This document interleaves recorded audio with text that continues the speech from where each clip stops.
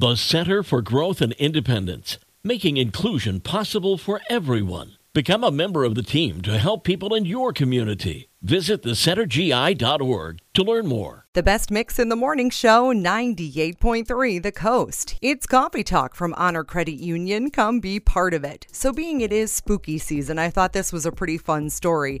The Houston Chronicle says the Hotel Grand Galvez in Galveston Island, Texas, is celebrating Halloween by throwing a wedding for a female ghost named Audra. This is so interesting.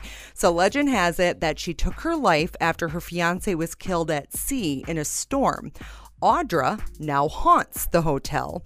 So this Grand Galvez Hotel is holding a public wedding ceremony and reception on Saturday, October 29th. So this Saturday. Tickets for the event are $95. They're calling it a wedding. And guests are asked to be dressed in cocktail ball attire. So interesting. I'm just saying for $95, this ghost better show up, right? Like, I want to see some form of Audra at this event, or otherwise it's not worth it. So if they can guarantee that, I'm in. That's Coffee Talk from Honor Credit Union. Come be part of it. The Eurythmics and Michael Bublé coming up on the Best Mix in the Morning Show, 98.3 The Coast.